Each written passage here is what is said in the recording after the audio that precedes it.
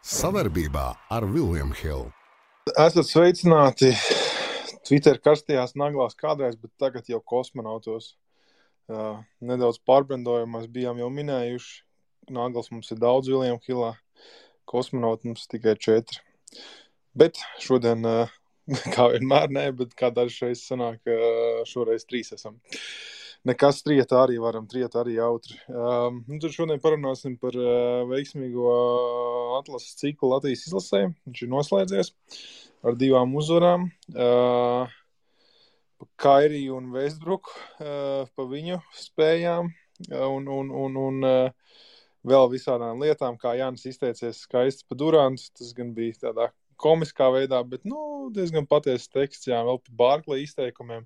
Un, protams, ja jums kādam ir kāds jautājums, mierīgi apakšā komentāru sadaļā varat to uzdot, vai arī celt rociņu var pievienot, uzdot arī jautājumu tiešraidē.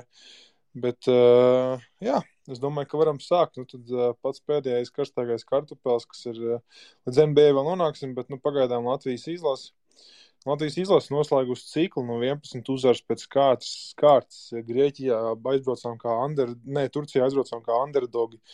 Izcīnījām uzvaru, tagad Grieķijā pilnā arēnā noslēdzām ciklu ar uzvaru. Skaisti, Liekas, ka viss ir ļoti labi. Es ceru, ka kāds arī noklausījās Valda interviju ar Jānu Gailīti, Latvijas izlases treneru.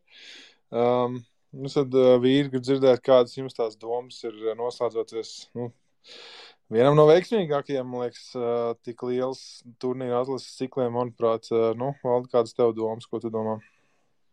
Tu domā par ko? Kādā kontekstā mēs varētu runāt par perspektīviem pasaules kausā? Visdrīzāk, jā, jo mēs saprotam, ka cikls ir veiksmīgs, bet viss beidzies, bet es zinu, ka lielu lomu arī nesīs to, kas aizbrauc, kāda būs izloze vai ne, bet parunājam kaut ko nedaudz par tiem faktoriem. Redz, visi izšķirs izloze 29. aprīlī, tas man ir, tā ir man pārliecība, tāpēc, kad tā FIBAS sistēma ir tāda, ka nevar īsti saprast, ja tur 4 komandas grupā, un mēs esam pēdējā grozā, pēdējā komanda, kas mums 3 pienāks klāt, varbūt 3 stipras komandas. Un tas jau pēc tam cits stāsts būs. Un, ņemsim to sliktāko scenāriju, piemēram. Mums ir 3 gadu cikls, pasaules kausa, olimpiāda iespējamā un Eirobaskets Rīgā, kas būs, ja, uz kur nevajadzēs atlasīties. Šie 3 gadi jāskatās kopējā kontekstā. Pieņemsim pasaules kausu tagad. Ir 2 scenāriji. Viens scenārijs, ka mēs tiekam labā grupā, tiekam play-offā un cīnamies astotniekā un izcīnam 2. vietu no Eiropas komandām un tiekam uz olimpiādu. Tas ir viens stāsts. Otrs stāsts ir tas, ka mēs, nospēlējam, vienalga, tur stiprā grupa, ātri aizbraucam mājās, dabūnam 2 iekšā, piemēram, Amerika, Serbija tiek mūsu grupā, vai vēl kas tur stiprs, un mēs zaudējam un braucam mājā. Un tad sākās olimpiskais atlases turnīrs 2024. gada, tas ir 2024. gada no 12. līdz 20. augustam. Tas nozīmē, ka arī visu stiprākā sastāvā varētu tur piedalīsies 40 izlases un atlasīsies 5 komandas, kas brauks uz olimpiskajām spēlēm, bet tas jau būs tā kā kopā ar olimpiskām spēlēm grūti pateikt. Bet tur ir viens nav liels, tāpēc, kad 28. aprīlī FIBA pieņems lēmumu par Krievijas un Baltkrievijas piedalīšanos šajā pirms kvalifikācijas turnīrā. Tā ir bumba laika degla tādā jomā, ka visas Baltijas valsts un Latvija noteikti tad nepiedalīsies tādā pirms turnīrā, ja tur būs Krievija. Tā kā vēl jau 28. aprīlis kā pielems, jo tur es saprotu, Zāklis vai kā viņi ir, Zāglis vai Zāklis, kā viņam tas ģenerālsekretārs jau ir diezgan tāds lojāls Krieviem, kurš jau te izteicies, ka viņus te vajadzētu piesaistīt un tā tālāk. Tā kā tas ir otrs stāsts, ja, kas tur arī vēl nekas nav skaidrs. Labi, trešais stāsts ir Eirobaskets arī. Rīgā, tur skaidrs ir mainnieki, kāda grupa, mēs tur, kā teikt, zināmā veidā favorīti, 6. spēlētājs un perspektīva. Tā kā mums ir 3 lieliski gadi tagad, un pateicoties trenerim Bjanki, kurš ir beidzot ieviest kaut kādu ticību Latvijas izlasēji, ar to, ka var cīnīties vienalga ar kādu sastāvu, vienalga, kas tur ir, vai tur ir zvaigznes vai nav, un komandai. Tā kā es domāju, ka tie 3 zelta gadi būs Latvijas izlasē, arī neskatoties to, ja slikti nospēlēs pasaules kausā, tomēr ir turpinājums. Nav tā kā bija, mēs zaudējām Bulgāriem un visi tur ārprāt tā bija, ka viens negribēja iet uz basketu. Tā kā, tas ir jāizmanto. Es domāju, tur arī savienībai vajadzētu labu stratēģiju izstrādāt, gan ar sponsoriem, gan vispār kopumā parādīt, gan arī, teiksim, lai tie skatītāji varētu braukt gan tur, gan visur un tā tālāk. Tā kā, kopumā, ja basketbols mācēs izmantot šos 3 gadus, es teikšu tā, bums būs liels Latvijā, un es tikai novēlu to labāko. Tāds ievads bija. Jā, arī varbūt tu paturpini, tu tikko nošēroji tas visiem Twitter konts par basketbolu, starp citu visiem, kas Twitterī lieto un vēl nav piesakojuši tam kontam, to ļoti iesaku, tiešām viss par basketbolu, visa aktuālā informācija, gan Latvijas-Igaunijas līgu, Nacionālo līgu, LBL3, tur viss kaut kas izlases, ļoti svarīgas lietas tiek rakstīts, bet Arvīd, varbūt tu par tām grupām, kas tur ir, ko tu esi retvītojis, pielicis klāt, kā mēs tur izstamies, ka esam 6. Varbūt tur par to pāris vārdus. Jā, respektīvi, ja tā informācija ir precīza, kā par basketbolu tvīto, tad ir tā, ka mums var trāpīties komandas no 2., 3. un 7. groza, mēs esam 6. grozā. Tad vēl ir, protams, arī. Līdz ar to tas nozīmē, ka tādas komandas kā Spānija, ASV, mēs tur nevaram dabūt. 2. grozā ir Francija, Serbija, Slovenija, Lietuva. Jā. Viena no tām mums varbūt teorētiski, optimāli, protams, Leiši. 3. grozs ir Grieķija, Itālija, Vācija, Brazīlija. Savā būtībā, ja neskaita Grieķus, visas pārējās komandas ir, manuprāt, plus mīnus ļoti līdzīgas.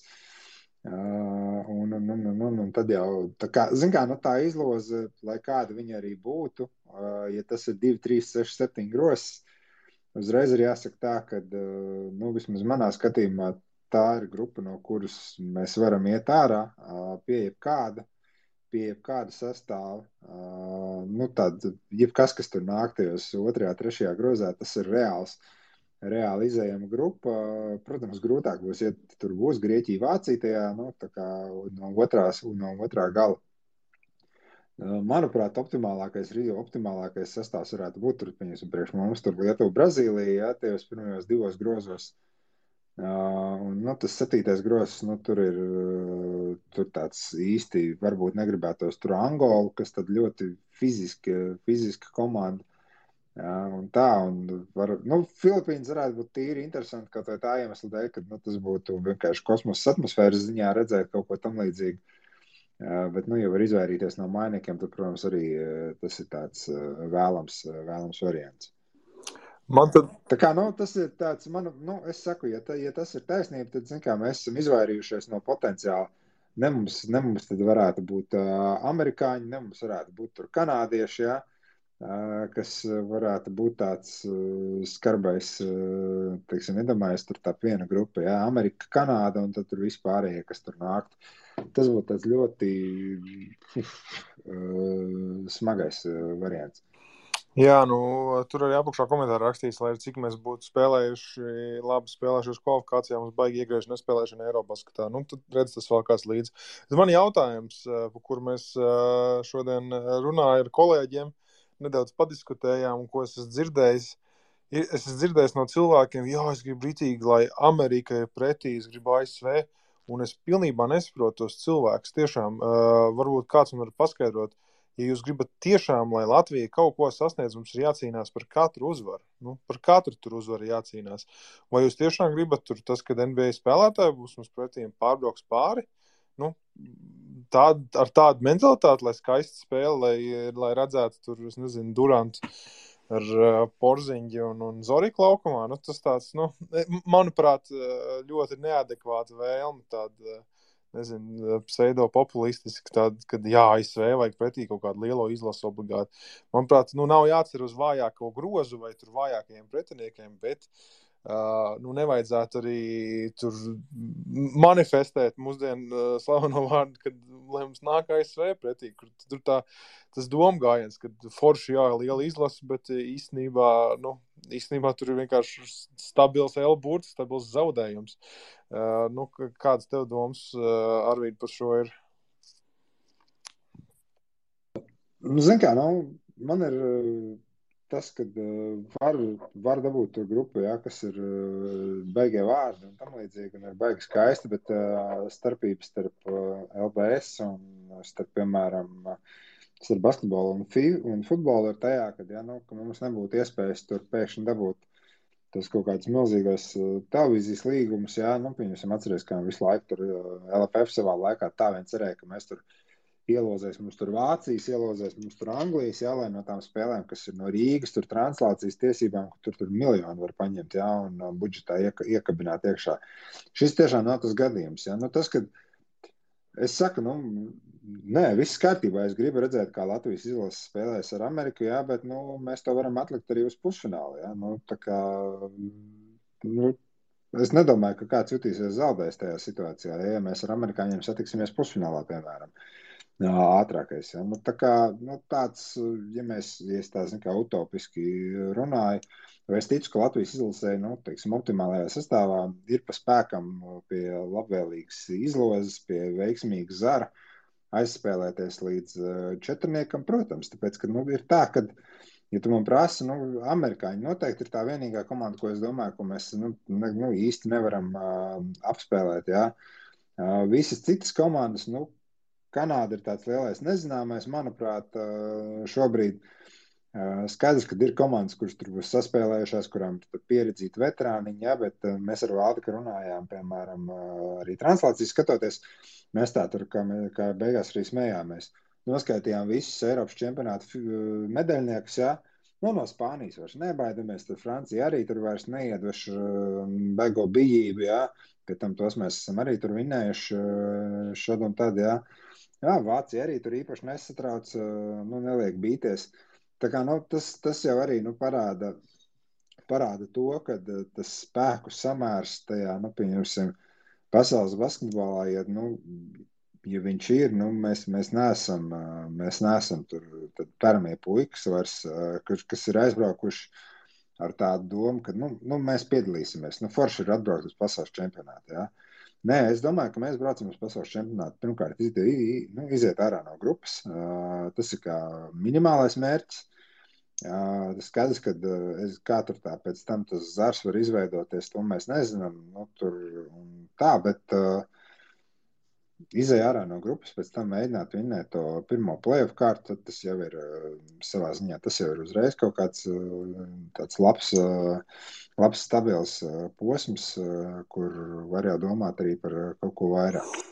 Jā, Valdī, tad, kur Arvīds pieskārās tās pārāk agrās prognozes, kā mēdz teikt, tad varbūt tev ir kaut kāda pārāk agra prognozes par pasaules čempionu, cik tālu mēs varētu aiziet. Es zinu, ka ir ļoti daudz, kas no grupas un tā, bet, ir tāda sajūta, tā kā Arvīds saka, ka tās lielās izlases, kuras kādreiz ir bijušas nepārvarams, izņemot ASV, tur visām pārējām tur tu pat vari sev iestāstīt tā, ka šī ir cīņa, šitos mēs jau paņēmām, kā pastatēs toreiz, šitos mēs jau pirms 2 gadiem toreiz, šito mēs punktu punktā ņēmām.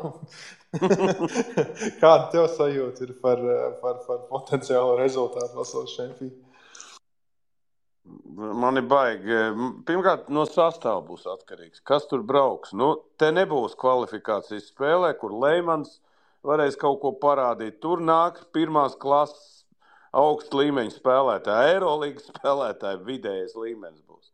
Tā kā tur būs ļoti daudz atkarīgs no mūsu pirmajiem numuriem. Tāpēc es domāju, ka mēs jau visi te kaifojam, Žāgars, tur Leimans un vēl te tie un šitie, bet tur būs pavisam cita līmeņa pretī. Un tas man biedē, kas tad tur brauks, jā, jo, es nezinu, cilvēki jau varētu tagad Twitterī bišķi atlaist, jā, un pateikt, ja šāds ir, teiksim, tas ranks, kā ir publicējis par basketbolu, jā, tad kāds būtu, teiksim, pats trakākais scenārijs un kāds būtu pats vienkāršākais scenārijs, izejot to no tā, kas ir publicēts. Un mēs jau varam paspēlēties te ar tām lietām, jā, jo, kas attiecas par tiem amerikāņiem, jā, skaidrs, ka grupa amerikāņi, nav labākais variants. Es te Arvīdam piekrist, kad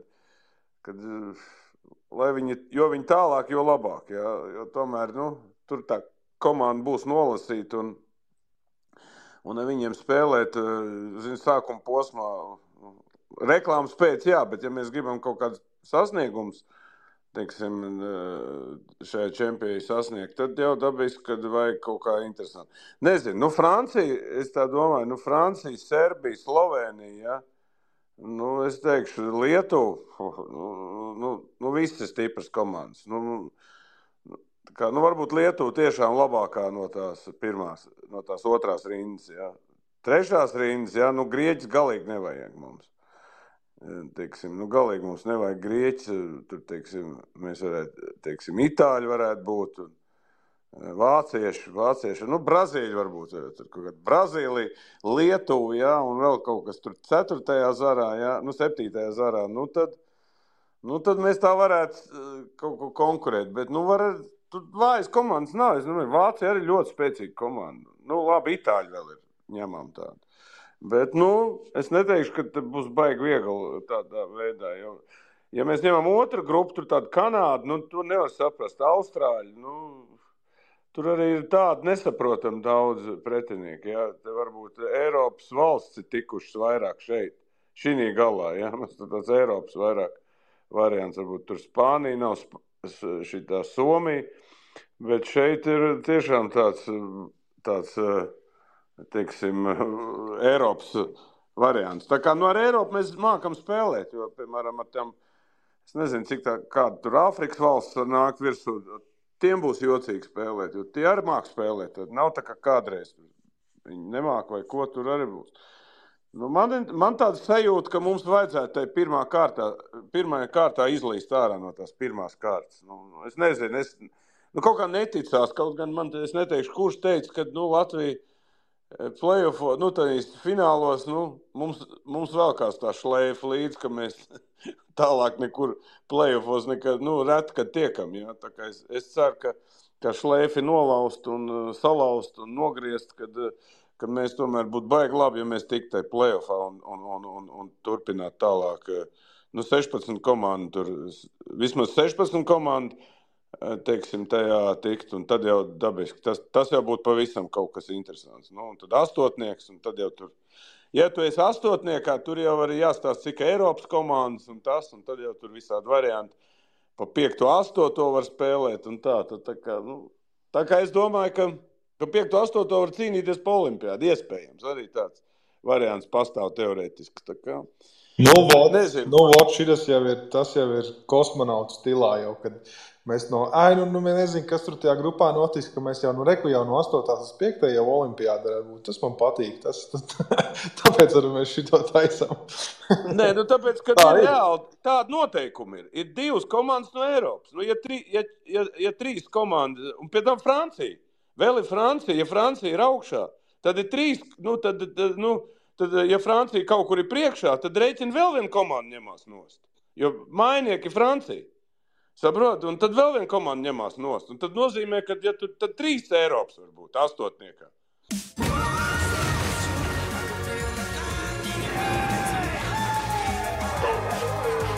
William Hill, lielākais online kazino Latvijā. Saprot? Un mēs jau tiekam, ja 3 tiek astotniekā Latvija kopā, mēs jau esam tur iekšā olimpiādē. Saprot? Jā, man patīk tavs domgājiens. Es gribu atgādināt visiem, kad jūs varat uzdot arī mums jautājumus, varbūt kāds komentārs no jūsu puses par tēmām, bet ja jums vīri nav vairāk ko teikt, tad mēs varam doties tālāk par nākamo, par diezgan interesanto lietu. Jānis Antetokounmpo bija The Daily Show, ja nemaldos, viesis un izteica komentāru tur. Tas gan bija kā smieklīgs bits domāts un kā joks, protams, bet šī, zin kā, sāpīgākie jau tieši tie, kur ir precīzi un pareizi. Trāpīja punktā. Trāpīja punktā. Jā, komentārs bija tiem, kuri palaiduši garām. Es pateikšu tā, kad viņš lasīja, kad Durant varbūt tev vajadzētu patrenēties kādu vasaru kopā ar mani, tad es tev iemācītu, kā vinnēt čempionu titulu ar paša komandu, ko Jānis ir cepurnos izdarījis. Es redzu, ka Arvīds pacēlas rokas, es uzreiz dodu vārdu Arvīdam. Es uzreiz, zinu, ka es šitā, protams, uzliešu augstu ūdeni virsū, tīri tā vienkārši iemesla dēļ, tas, kad viņš tā lasīja no špikera, kas tika laists viņam priekšā, tas nav kaut kas, ko viņš pats izdomāja, tas vienkārši uz tēle, ko viss apzinoties šovu pēc viņš to izdarīja, un ne jau vēl pēc tam video seko tālāk, kur viņš pats brīvā tekstā sameklē, kur ir kamera un vienkārši, tā kā runā, ne jau, kad viņš saka, ka viņš reāli ciena Durantu un vispārējo, tāpēc arī raidījuma vadītājs tur izlīmējās pa galdu un saka, kāpēc? Un tādā veidā, tas viss ir humoru un skaidrs, ka tas, tas tā, lai cilvēkiem nešķiet, ka tur Antetokounmpo mēģina tur atrast, kā iebakstīt kaut kādu puļķi, kaut kādās ribās, jā. Tas ir vairāk tiešām mēdīju izklaides variants un nekas vairāk, kam nav reāli nekāda sakara ar pašu spēlētāju un viņa tur kaut kādu vēlmi kaut ko darīt. Tā kā, tāds, tas pat, manuprāt, tas pat nav storijas, tas pat nav stāsts, par kuru ir jārunā, stāsts, par kuru ir jārunā. Tas ir gan stāsts, tas ir gan stāsts. Tas nav stāsts, par ko ir jārunā, ir iemesls, kāpēc Memphis ir tur, kur viņi šobrīd ir, tāpēc, ka tur ir izstāsts, ka komandas līderis ir pilnīgs čaņiks savā būtībā, jā, pilnīgi jauns un mēs pa Morantu vēl pieskarsimies, mans pierakstīts. Tā kā, tas ir, tā ir tēma.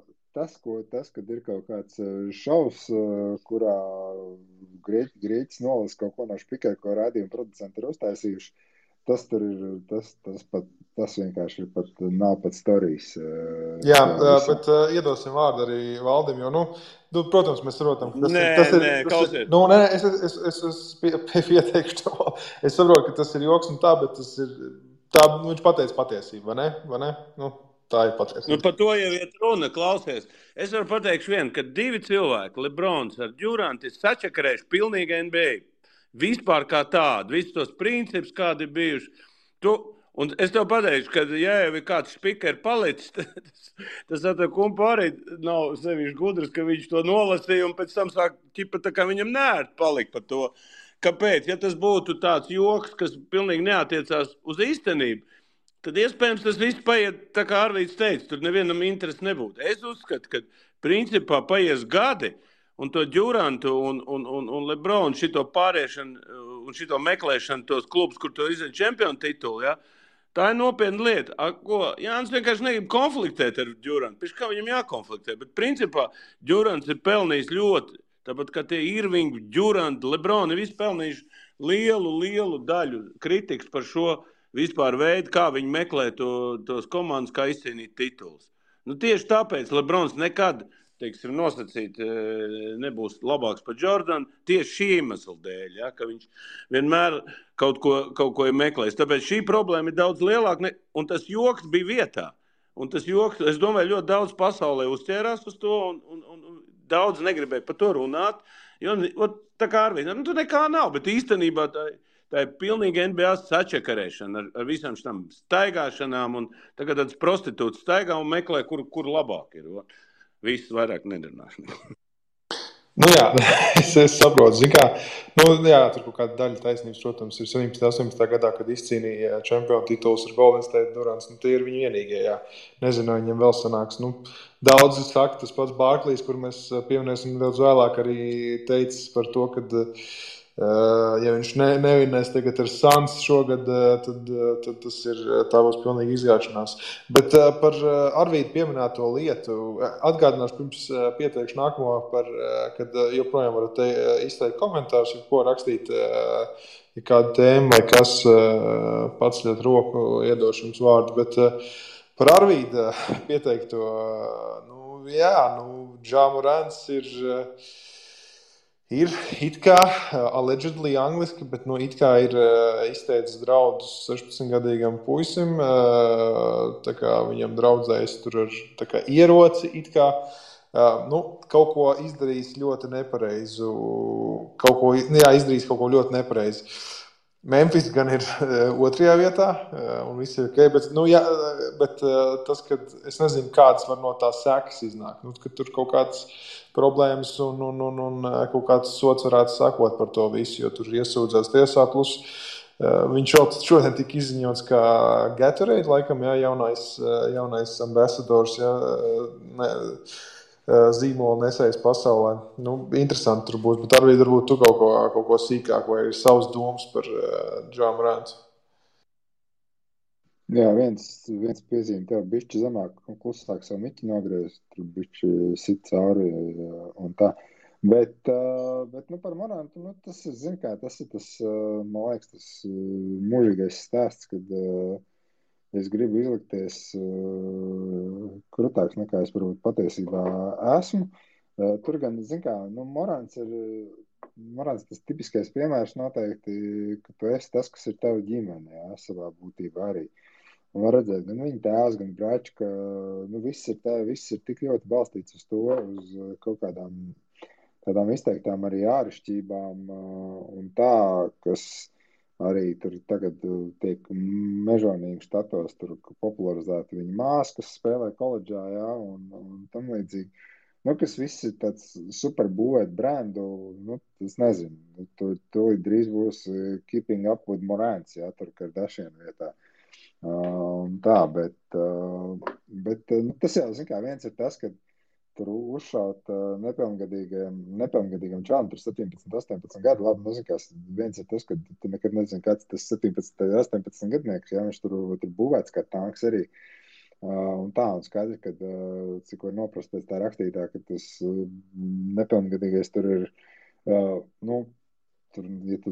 ja tev iebāž bumbu sejā, pēkšņi kāds cits, tu arī visdrīzāk tur vienkārši nestāvēs maliņā un nedomās, ka, man iebāž bumbu sejā, labi, kusties tālāk. Katrs no mums kaut kādā veidā norēģēt. Cits jautājums, vai tu norēģēt to, ka tev ir jāuzsit entās reizes, kādam vēl pēc tam jāiet mājā un jāieliek pistoles šurtos, lai parādītu, kāds tev beigās šķiekurs. Bet tur jau stāsts jau nebeidzās ar to, stāsts jau arī tajā, ka tur ir incidents arī ar apsargiem tirzniecības centros un tā, kas ir savā atkal tas stāsts, kad man ir nauda, es esmu kruts un apmēram, vai tu zini, kas es esmu, no tās sērijas, kad tev ir rodās tā visatļautības sajūta varbūt,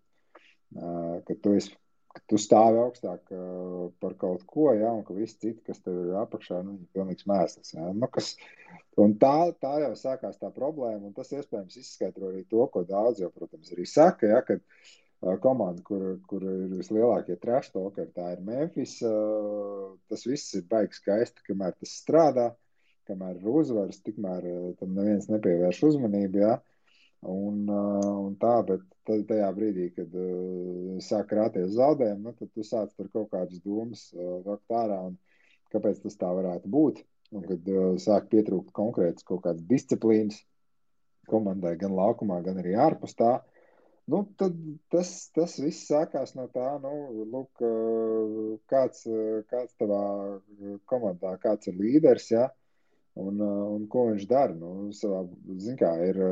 Ir līderis Jordans, kurš ir kretīns un tā, bet viņš panāk rezultāts. Ir līderis Kobe, kurš arī ir apmēram līdzīgi.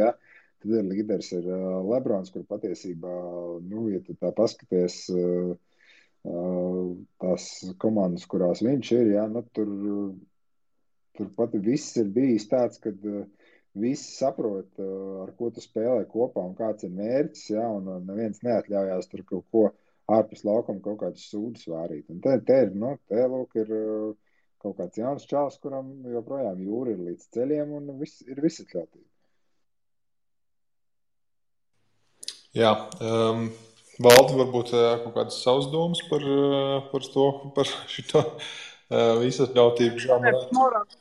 Viņi visi vienādi. Viņiem nauda parādās, viņi uzreiz ir uzmanības centrā, vienalga, ko viņi izdarīs, vienalga. Droši vien lielākā daļa to dara, bet daudziem tas ir izgājis, kā saka, vienkārši. Mēs redzējām mūsu abas basketbols arī. Rodion un KP. Ar viņi iebrauc Amerikā un uzreiz iekļuva kaut kādos skandālos vispār. Tas ir jāsaprot, vispār nevienu tikties nevar, neko runāt nevar, iet nekur nevar un viss punkts. Ja nē, tad kaut kas jau, mēs ar savā laikā bijām, es tev pateikšu, tuvu kriminālam, ja tā godīgi teikt. Ja, pēc šodienas noteikumiem, ja. Kaut kur gājām, kaut kas tustiņš, kaut kas tas, tur kaut ko pagrūž, vai tur kaut kāds meitenes blakām, vēl kaut ko. Šodienas apstākļos, tik kaut kādos skandālos, es negribu te moranti kaut kādā veidā te attaisnot, bet īstenībā visiem sportistiem, kam tur ir vairāk tādu populāru sportistu, vispār uz ielas ieteikt nerādīties un sēdēt kaut kur vai kaut ko darīt, kaut kādās slēgtās variantos sēdēt. Jo, visi ir uzmanības centrā. Žurnālisti grib viņus tur apēst, sociātīkli, meitenes un džeki kaut kādi tur, kas grib. Tā kā tas ir viens no maniem versijā, kad šiem čaļiem jāuzmanās. Jā, Džauranta variantā gan ir interesanti, jo viņš, salīdzinājumā ar daudziem NBA citiem spēlētājiem, viņš nenāk no nabadzības, viņš nāk no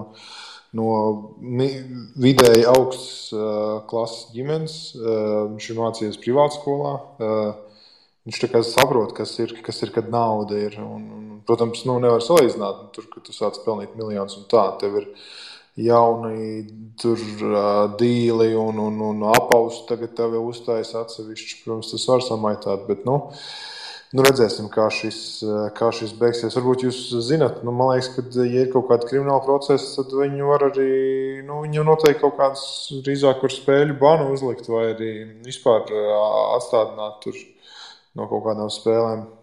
Man liekas, ka tā arī var būt. Tas, manuprāt,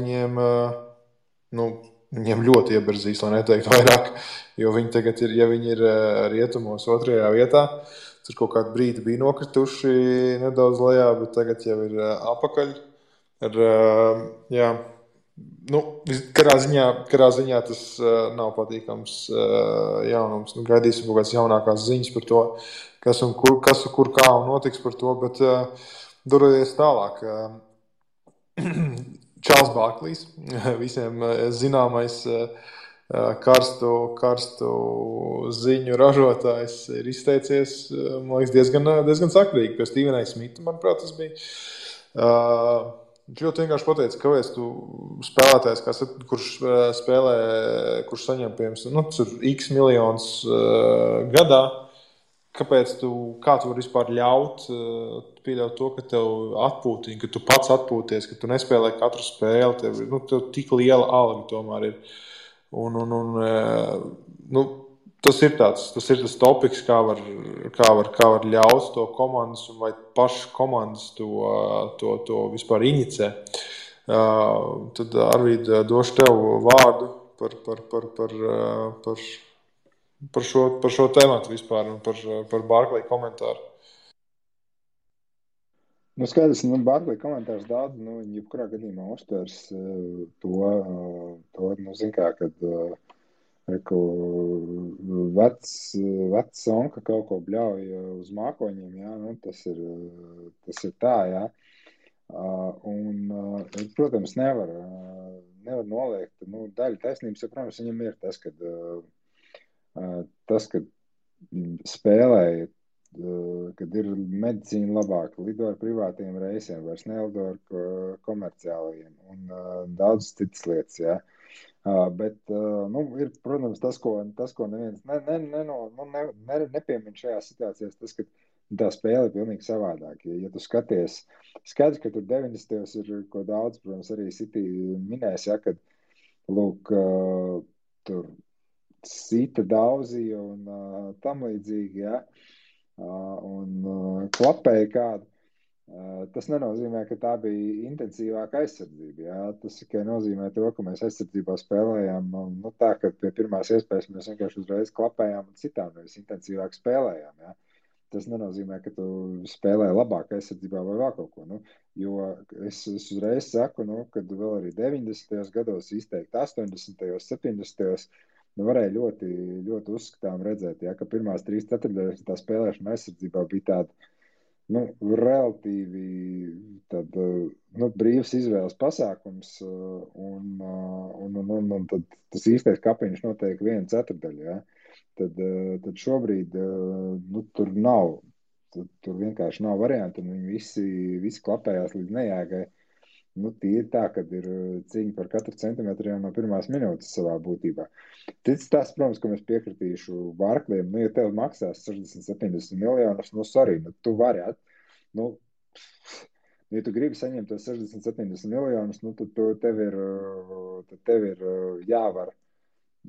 tev ir jāvar, nospēlēt 3-4 spēles nedēļā. Jā, nevar būt tas, ka tev ir jāatpūšās, un tā, un tas piemērs tajā, ka tie, kas strādā tur tieši tā, kaut kādā tur, bija Liepājas metalurgs savā laikā, kas strādā metalurģijā, vai kas, piemēram, ogļraktuvēs strādā, jā, viņi tāpat kā pa 5 dienas nedēļā, taisnība tajā visā ir, lielākā sāpe ir tiešām par to, ka cilvēki nopērk biļetes, jā, un tev ir tā štēle, cerams, ka šis čāls šodien spēlēs.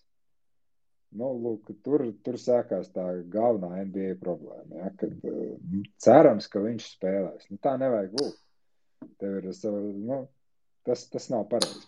Jā, Valdi, kādas tev domas par Barkliju izteicienu? Ne tikai Barklijs, arī Magics Johnsons arī izteicies, ir, kad līgai kaut kas jādara ir tādā ziņā, kad, pēc kam tie 82 spēles vajag, tas ir pirmais noteikums, jāpāriet uz tām 72. Un tad, lai viņi spēlē visi 72. Viens nosacījums. Nav jēga šitā. Es atceros, kad pirmo reizi, ja nemaldos, varbūt kāds te atcerās, varbūt neatcerās, ka San Antonio tik pa $500,000 tika uzlikts sods, kad visi 3 nolika malā toreiz. Atceros, Parker, Ginobili un Duncans kaut kur bija aizbraucis kaut kādu top maču, kaut kāds bija top maču, televīzijā bija, un viņi tā kā paņēma brīvus, viņi ielika $500,000. Un tad tur bija kaut kāds, teiksim, diskusijas, un tad viņi tā kā atļauja, tad vairāk nelikt tos sodus. Bet principā to problēmu jāatrisina vadībai, ja? Ne jau tur varbūt spēlētājiem. Es nezinu, es neesmu spēlētājs, man grūti tagad šobrīd uz vietas tur mācīt, kurš var nospēlēt, kurš nevar, vai kā nevajag. Bet skaidrs ir pareizi, ka, ja tu saņem lielu naudu, tev jābūt gatavam visu laiku spēlēt. Es domāju, tās brīvdienas ne jau dod. Es nezinu, kurš dod, vai spēlētāji prasa, vai komanda liek nespēlēt. Ja? Tas arī labs jautājums. Ja, kā, tā ir tā kā kluba vai komandas stratēģija, vai tā ir viņa personīgā izēja. Labi, ir veterāni, es saprotu. Bet ir jau arī jaunie, kas tur, godīgi sakot, ņem brīvdienas ik pa laikam. Ja? Jā, dosim arī tam vārdu, viņam komentārs ir. Es kā vienu no piemēriem, ko es vienkārši gribu minēt, ja, kad mēs runājam par NBA un tā, kad visu laiku mēs pieminam to, kā tur ceļiem ir nepieciešams tur laiks, ja, kā viņiem vajag nabadzīņiem visu laiku atpūtu, ik pa brīdim un tādā ziņā. Tipisks piemērs ir NHL. Tur mēs nedzirdam par load managementu, mēs nedzirdam, ka spēlētāji par kaut ko sūdzētos, viņi saņem ievērojami mazāk, jā, par NBA zvaigznēm. Viņus tur, un neviens man neiestāstīs, ka hokejs prasa mazāk enerģijas nekā basketbols, jā, plus vēl tev tur līmē un citas līmē pa bortiem daudz, jā, un vēl nezinu ko, bet, kaut kā tu nedzirdi to, kad, reku čeļi, mums te vajadzētu izlaist spēles te un te, jā. Kaut kā to nezinu, kāpēc tajā visā nedzirdi, jā. Un tas ir tas tipiskais piemērs, kad, nezinu, kāpēc hokejā nekas nav mainījies, jā. Hokejā arī medicīna uzlabojusies, viss pārējais ir uzlabojusies, viss arī ir uzlabojusies, un visi viņi turpina tāpat spēlēt. maksimālo to spēļu skaitu, ko viņi var nospēlēt. Savukārt, basītī, nezinu, kāpēc tas viss iet uz leju. Jā, tas ir. Tad ir jautājums, kur ir tā problēma? Nu jā, es ar to gribētu zināt. Piemēram, kas ir tas līgas vadība varēja nokomentēt šit? Nē, te ir viens ir tas, kas man patika salīdzinājums. Bija Bills Simons, kā viņš nokritizēja Adamu Silveru. Viņš Silveru nosauca par absentee parent. Respektīvi, kad to es teicu, bet tevis vienkārši nav. Tādā ziņā, viņš tik naudas skaita. Viņš naudas skaita. Kaut kā tam līdzīgi, ka viņa vienkārši nav, ja, kad netiek pievērsta uzmanība problēmām, kas veidojās un tā, jo, ir, protams, ir jāsāk apzināties tajā, ka reitingi kaut kādā brīdī jau var sākt kristies, ja, un tiklīdz te līgas sudībai būs grūti tā cīņa, ka tev jācīnās gan pret klubiem, gan pret spēlētājiem. Ja parasti ir tas, kad klubu īpašnieki cīnās ar spēlētājiem, tajā, CBA pārunās, ja, tad šeit NBA ir tas stāsts, ka viņiem ir jācīnās gan pret vieniem, gan pret otriem, lai panāktu rezultātu, kas ir optimāls faniem. Ja? Un līgas vadība jau nav nekas vairāk kā algoti darbinieki, kurus algo komandu īpašnieki. Adams Silvers jau nav priekšnieks komandām. Viņa algu maksā tie 30 komandu īpašnieki. Tie nodrošina viņa algu. Ja? Līdz ar to viņš ir algots darbinieks tiem čeļiem. Un tur arī ir tā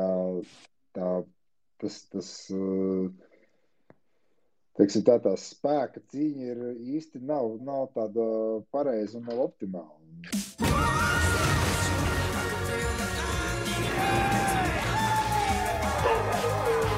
William Hill, lielākais online kazino Latvijā. Tas ir tāpat, kā Latvijas televīzija nevar kritizēt valdību, es tā gribētu teikt, ja?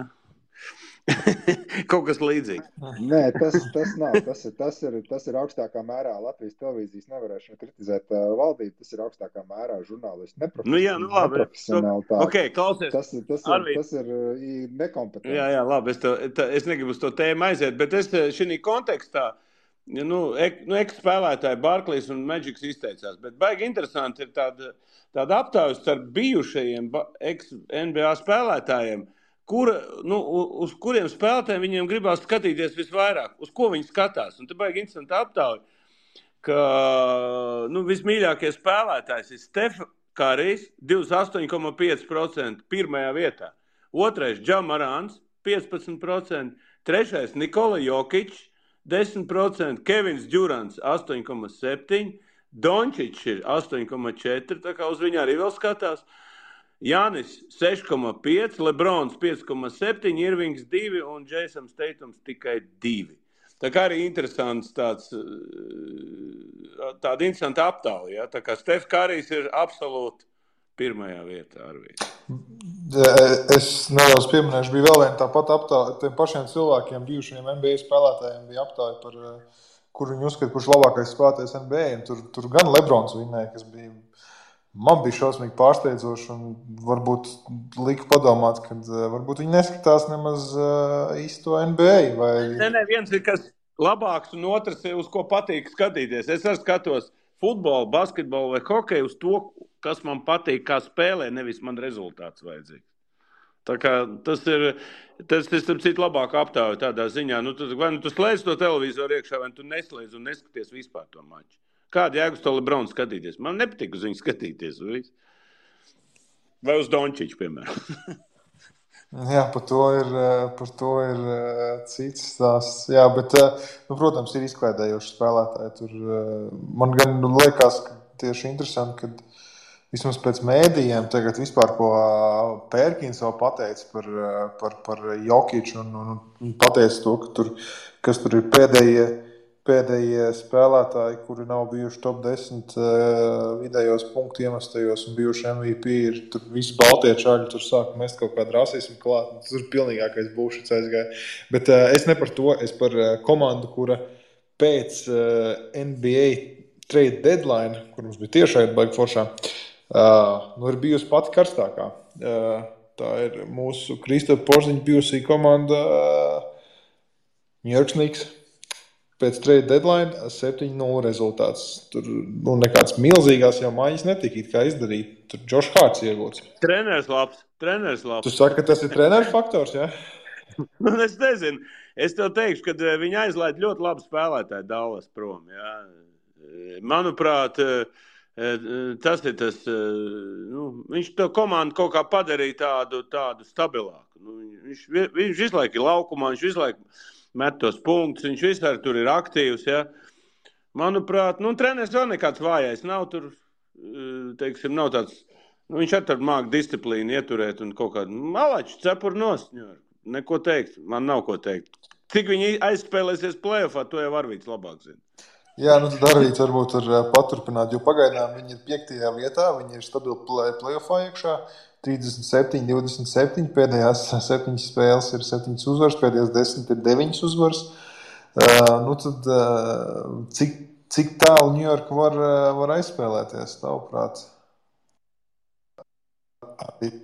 Ļoti, ļoti atkarīgs no tā, teiksim tā, tā sērija ar Clevelandu, ja viņiem nobriedīs, tas būs tāds, kurš dabūs beigās mājas spēļu priekšrocības. Manuprāt, tas arī to sēriju pacels. Nekā savādāk tur nebūs. Kas ir New Yorkas kontekstā ir tā, šī sezona vēl 2, un tad tur iestāsies noriets.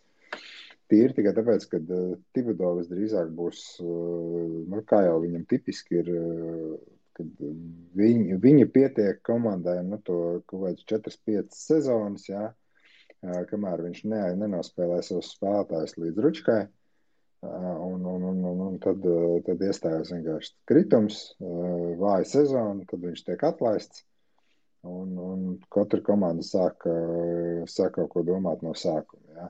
Ne visām komandām, protams, pēc tam izdodas kaut ko prātīgi vietā sastiķēt, bet tas tāds fakts pats par sevi, jā, kad tā vienkārši būs. Es saku, New York, viņi ir nospēlējuši krietni labāk šo sezonu, nekā no viņiem noteikti gaidīja. Tas, ka viņiem ir potenciāli iespēja dabūt mājas spēļu priekšrocības pirmajā kārtā, tas ir vienkārši fenomenāli. Un, redzēsim, es saku, ir labi redzēt, un tīpaši tā būs tā sērija starp Cleveland un New York, tās būs tādas 2 komandas, par kurām pagājušajā sezonā pat nerunāja kā par kaut ko, kas varētu tikt tur austrumu četrniekā, jā, un tad, ja kāda no viņām tur tiek tālāk, tas vismaz ir tāds patīkams stāsts, kurai, jāsaka tā, ka, protams, tur austrumu pusfinālā viņi uzreiz aplauzīsies, bet tas ir, es domāju, ļoti pozitīva sezona gan vieniem, gan otriem. Tur, man liekas, baigi labo storyline var uztaisīt ar to, kad, New Yorkai bija plānā, ka viņi Donovan Mitchell varētu dabūt, bet nē, viņš ir Clevelandā, un tur 4. un 5. seedu tiekās playoffos. Tur labs storylines varētu būt. Bet man jums jautājums nedaudz cits. Brooklyn izskatās, ka tomēr kritīs uz play-inu, uz play-inā varbūt viņi tur paliks. Tas nozīmē, ka nedaudz bīdās uz augšu, un vēl viena komandām, kuras es redzu, ir Atlantas Hawks ar savām problēmām. Ar to treneru neuzticību Trejam Youngam. Tur tikko iznāca inside info, ka ar Treju Youngu iespējams uzvarēt. Tas ir no Atlantas Hawks front office. Kāds cilvēks anonīms to ir teicis. Protams, tās ir baumas un tā, bet tur kaut kāds... To Arvīts 5 gadu atpakaļ pateikt. Jā, protams, tur es domāju, ka to daudz ir teikuši, jā.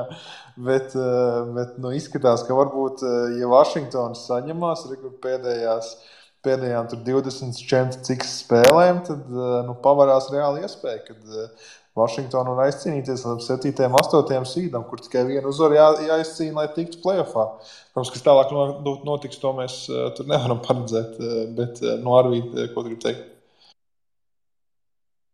Nu, zikā, te vēl tās baumas, kas ir no Atlantas, ir tādas, kad Makmilans atlaists vai tur pēc appusējas vienošanās viņa pārtraukums baumas ir tādas, kad Makmilans jau esot kāds 3 reizes prasījis, lai viņš var atkāpties no trenera amata. Pirms tas tika izdarīts oficiāli, ka tas nav bijis tā, ka tas ir nācis no zila gaisa, ka viņš pats ir prasījis, ka viņš vienkārši grib atkāpties no galvenā trenera amata šīs sezonas laikā. Līdz ar to tas ir tas, kad pie situācijas, kad kluba vadība no tevis to neprasa, ja, kad īsti uz tevi kā uz treneri nav spiedieni, un ka treneris vienkārši grib, viņš vienkārši pasaka, fuck, I'm getting too old for this shit. Tad tas jau ir rādītājs, cik liels problēmas visdrīzāk ir pašā komandas iekšienē, kad treneris ir gatavs iet prom no viena no šiem 30 darbiem, kas ir, galvenā trenera amati apkārt NBA, tie ir 30 pasaulē, ja, un ka tu vienkārši no brīvas gribi vienkārši iet prom tikai tāpēc, ka ir problēmas kluba iekšienē, tas drīzāk parāda to, ka tur ir daudz problēmu. Kenijs Atkinsons katrā ziņā ir, ja viņam tiks dota tā rīcības brīvība un iespēja būt Kenijam Atkinsonam, nevis trenerim, kuram ir bišķi kaut kur jālavierē apkārt, tas būs tikai pozitīvi. Atkinsons ir tas, kurš, mēs atceramies, kā viņš Brooklynas komandu savāca patiesībā nekā, no kaut kādām tur rezerves daļām. Viņš to komandu uztaisīja par kaut ko, kas cīnījās un tika Paga, viņš to neuztaisīja. Viņš to neuztaisīja. Es to taču zinu, es runāju ar otro cilvēku, Prohorovu, viņš man stāstīja, kā viņi to komandu vāc. Un Atkinsonam tur nebija nekāda liela loma. Stop. Nē, viens ir tas, ko tev savāc tur, jā, tāpēc, kad pirmkārt... Kā treneris, jā. Nē, tur jau tas stāsts, kad viņš kā treneris savāc no spēlētājiem, kas ir, kā, Brooklyn, protams, Prohorovs to komandu sajāja, jā, ar savām tām vēlmēm, kad ņemam visus šitos te vecos krabjus, aiziet šurpu, jā, un pēc tam Šonam Marksam, protams, ir jālien ārā un jāmēģina kaut kas tur izpildīt, lai vienkārši savākt kaut ko, jā, un izveidot kaut vai savākt sastāvu, bet, tas sastāvs noteikti nebija tāds, ko tur, nekurš katrs treneris no tā visa būtu izveidojis kaut ko sakarīgu, jā, un Atkinsons kā treneris, kā stratēģis, kā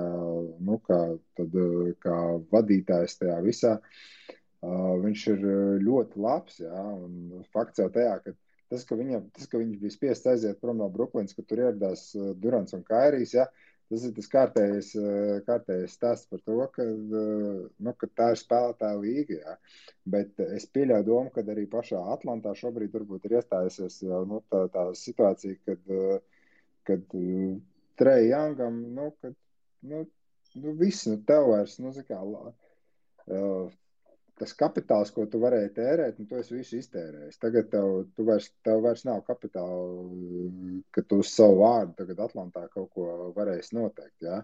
Tagad būs tas either put up or shut up. Redzēsim, kā viņam iet. Viņam tomēr kaut kāda vēsture ir Atlanta. No 12. līdz 16 gadam viņš bija Atlantā kā asistents. Bet, jā, it kā, man arī liekas... Klausies, pa Irvingu runāsim, mums maz laika ir. Ko tu gribi pa Irvingu? Es gribu pa Irvingu. Es pastījos to spēli vienkārši, es gribēju pakomentēt Irvingu. Jā, es pabeigšu šo domu, tad pa Irvingu arī parunāsim, jā, kad Atkinsons Brooklynas laikā pa lielam tika vienreiz playoffos un vienu uzvaru tikai izcīnīja, tā kā redzēsim, ko ar Atlantu var darīt, un ir tas teiciens, ka zivs pūst no galvas, tā kā tur varbūt Atlantā vajag to front office sakārtot, un tad kaut kas notiks, tur varbūt Trejs Youngs beigās mums nav vainīgs. Bet, parunāsim. Ir. Noteikti ir, jā. Es mēģinu nosacīt neitrāls palikt, bet labi, parunāsim par Valda, vienu no mīļākajiem spēlētājiem, kā arī Irvingu. Nē, man Dončić mīļākais. Nu, labi, Iekalās. tur apsies tev 2 mīļākie spēlētāji vienā komandā. Irvings tāds tikai, Irvings ir klients. Dončić jau... Nu, labi, kopš maiņas viņiem Ne jau man viņš ir klients, viņš visai Amerikai klients. Nē, ko es gribētu teikt? Es teiktu tā, ka vispār tas storijs ar Dallas, nu, tomēr mūsēs tur spēlē, jā, mēs tad vairāk varētu par to runāt. Nu, es paskatījos to spēli, labi, mēs pagājuši par to runājam, bet baigi interesanti ir, te viens, nu, tā kā nav nosaucis viens no īpašniekiem NBA, ir tā kā parunājies ar žurnālistu vienu un pateicis par Irvingu interesants lietas, ka viņš tagad nekādos skandālos nelīdīs, būs tā kā vistiņa klusa, nekur nelīdīs, un tā kā viņš dabūs kontraktu, tad viņš sāks atkal savus gājienus taisīt. Un te to prognozē, ka Dallas viņu neatlaidīs, nu, ka viņi noslēgs lielo līgumu, un tā kā es paredzu, ka Dončičam būs labs partners šos gadus kopā kasīties un ņemties un neko neizcīnīt. Nu, tas tā, bet katrā gadījumā viņiem tas sastāvs jāpastiprina. Ja viņi kopā grib spēlēt, nu, tur nav viņi. Nu, nebūs viņi nekādi tur favorīti, nekur. Viņi var pat tagad izkrist no tā astotnieka ārā. Tā kā tā, Arvīts jau te droši vien man oponēs. Nu, oponēt. Es uzreiz teicu, nu, tā komanda ir balstīta uz to, ka mēs iemetīsim vairāk. Nu, vai jūs iemetīsiet vairāk, es nezinu. Nu, tas arī ir viss. Nu, vai jūs varat iemest vairāk, vai jūs Arvīt, par to kontraktu, nu, vai viņam ir iespējas, vai viņam Dallas parakstīs viņu? Es par to domāju vairāk. Neviens nedos viņam. Nu, nedos viņam neviens izņemot. Nē, sāksim ar to, ka mēs varam domāt, ka nedos, bet tev pietiek ar pāris cilvēkiem, kas sevi pierunās, kad nu, mums vajag. Tu domā par Lebronu? Nē, nu, tas ir tāds, nu, sazinu. Nu, ja ir spēlētājs, kurš to teikanu, kurš te teikanu katliņu var noturēt virsū, nu, tad tas ir Lebrons iespējams. Ja? Nu, tad, ja viņš nevar, tad neviens nevar. Nu, teiksim tā. Nu, Pēc kā viņš ir vajadzīgs? Pēc kā viņš kādai komandai ir vajadzīgs? Ja viens no īpašniekiem pasaka, ka viņš atkal sāks visādas trikus taisīt. Nu, pasaka. Nu, Valdi, viens no īpašniekiem, tu zini, tie īpašnieki arī ir. Nē, nu labi, tie arī slēm cilvēki. Tie ir tādi mutas bruķētāji, kuriem ir tik daudz tie slēptie akmeņi, jo, nu, tur, zikā, pasaka Dievs, nu, tie ir čaļi, kuri metīs ar akmeni sevi stāvot iekšā stikla mājā, jā, tas ir tādi tipi cilvēki, jā, bet nē, nu, saprot, pirmkārt, visdrīzāk Dallas ir tajā situācijā, ka viņi nevarēs nedot, jo, nu, ja tu zaudē Kairī, nu, ko tu dabūsi vietā? Viens, protams, risinājums ir, ja tu vari atrast, varbūt sign and trade kaut kādu risinājumu, ja, nu, bet es saku, līgumu no Dallas uz tā vai šitā, es domāju, viņš dabūs. Kā tas pēc tam būs tālāk? Vispār, es nedaudz jūs pārtraukšu. Tālāk būs vāks. Es nedaudz jūs pārtraukšu, jā. Mēs galīgi aizbraucām auzās ar Atlantas Hawks treneru. Paldies Gatim Kulbim, ka mūs palaboja. Quins Snaiders būs jaunais Atlantas Hawks treneris, nevis Atkinson. Jā, Bļāviens, kā mēs tā. Kaut kā viņas sajauc. Es klusēju. Jā, un Quins Snaiders arī, tas Atlantā bija asistents. Nu jā, man kaut kā galīgi. Nu, paldies, ka palaboja Gati, jā. Sorry. Jā, nu, jebkurā gadījumā tas gan patiesībā nemaina. Jā, nu, es kā tik līdzīgi. Viņi ir līdzīgi, jā. Manā skatījumā. Tāpat kā Lēmans ar Lasmanu, jā. Nē, nu, es saku, Snaiders ar Atkinsonu, viņa vizuāli ir, nu, arī tas imidžs tikai es vienkārši, nu, visdrīzāk sajaucu, jā, bet ne, nu, tas nemaina savā būtībā, nu, to lietas būtību. Snaiders jūtā pierādīja, nu, ko viņš var darīt, jā, viņš parādīja, kā viņš var strādāt ar spēlētājiem un kā viņš var veidot komandu un būsim godīgi, nu, viņš tā kā vismaz regulārā sezonā viņi overperformoja un viņš tika galā ar spēlētāju, kurš ir, nu, tāds ball dominant aizsargs, kurš ir relatīvi vājš aizsardzībā. Nu, Tāpēc es sliecos uz to, ka tas profils noteikti atbilst tam, kā varbūt arī Atlanta skatās. Kad viņam ir pieredze, kā strādāt ar tādu tipu spēlētāju. Tas Atlantas komandas profils, ka tev ir arī tur Capello, Kongu, kas ir tādi izteikti centri, kas varētu būt tev ir apkārt vingi, kas ir teorētiski, kas varētu spēlēt to aizsardzības, to lomu, ar visiem hunteriem un tādā ziņā. Ja mēs savākam tās paralēlas, kāda bija jūta ar Snaideru pēc sastāvu un kāda izskatās Atlanta, tas profils ir ļoti līdzīgs. Mums... Tā kā es pieļauju domu, ka tas varbūt arī nospēlēs to lielo lomu, kad Quinnam Snaideram ir tā pieredze strādāt ar tādu profilu, tīri pēc uzbūves, pēc sastāvu uzbūves ar tādu profilu komandu, jo viņi vāk paralēlis ar jūtu skaidrs, ka Snaiders izveidoja sistēmu, kā slēpt Mičelu, protams, viņam šeit nebūs Gobers savā labākajā iespējamajā sniegumā, bet fakts kā tā. Capello vai tad nav Gobers? Bet, labi. Tas ir, ir, bet... Līdzīgi. Viņi ir kaimiņi, Francija, Šveici. Capello ir tā kā tu aizēji uz kilomaksu, piemēram, un tur nopērts kaut kādu drēbīti. Tas ir, Capello ir tāda tipa Gobers. Izstās līdzīgi, bet bišķi citu klātā. Tas gan, paskrējies ir stunda nemanot, kā vienmēr nepaspējām parunāt par Milwaukee Bucks 16 uzvaru sēriju. Par daudz ko, bet nekas būsim apakaļ jau nākamajā nedēļā. Nākamdien runāsim par 20. Jā, visdrīzāk, jā. Šonakt spēlē Washingtons Wizards pret Toronto Raptors spēle, kura ir 9. 10. seeds. Toronto Raptors kopš maiņu periodu ir 5-2 izspēlējuši savas spēles. Tā kā arī otra karstākā komanda pēc maiņu perioda beigām no austrumiem un Vašingtonai ļoti vajadzīgi uzvar, lai teikt vairāk. Bet teikšu jums lielu paldies, kungi, par piedalīšanos un paldies visiem, kas klausījās. Rikārd, vēl es par rītdien gribēju pateikt, tiem, kam patīk hokejs, rītā būs NHL trade deadline, kurš vispār ir trakākais deadline, man liekas, pēdējos 20 gadus NHL-ā, un būsim 8 YouTube kanālā kopā ar Gunteru Pastu, tā kā būs interesants. Meklējam vietas uz Vegas tagad. Pareizi, es jau saku uz kaziņčikiem, jāval. Jā. Ir iemesls uz Vegas tagad nav, tā kā viss. Tieši tā, jā. Mums bļugers ir Vegasā. Bet saku paldies visiem, kas klausījās. Paldies jums, kungi, piedalījāties un tiekamies jau nākamdien. Visu labu!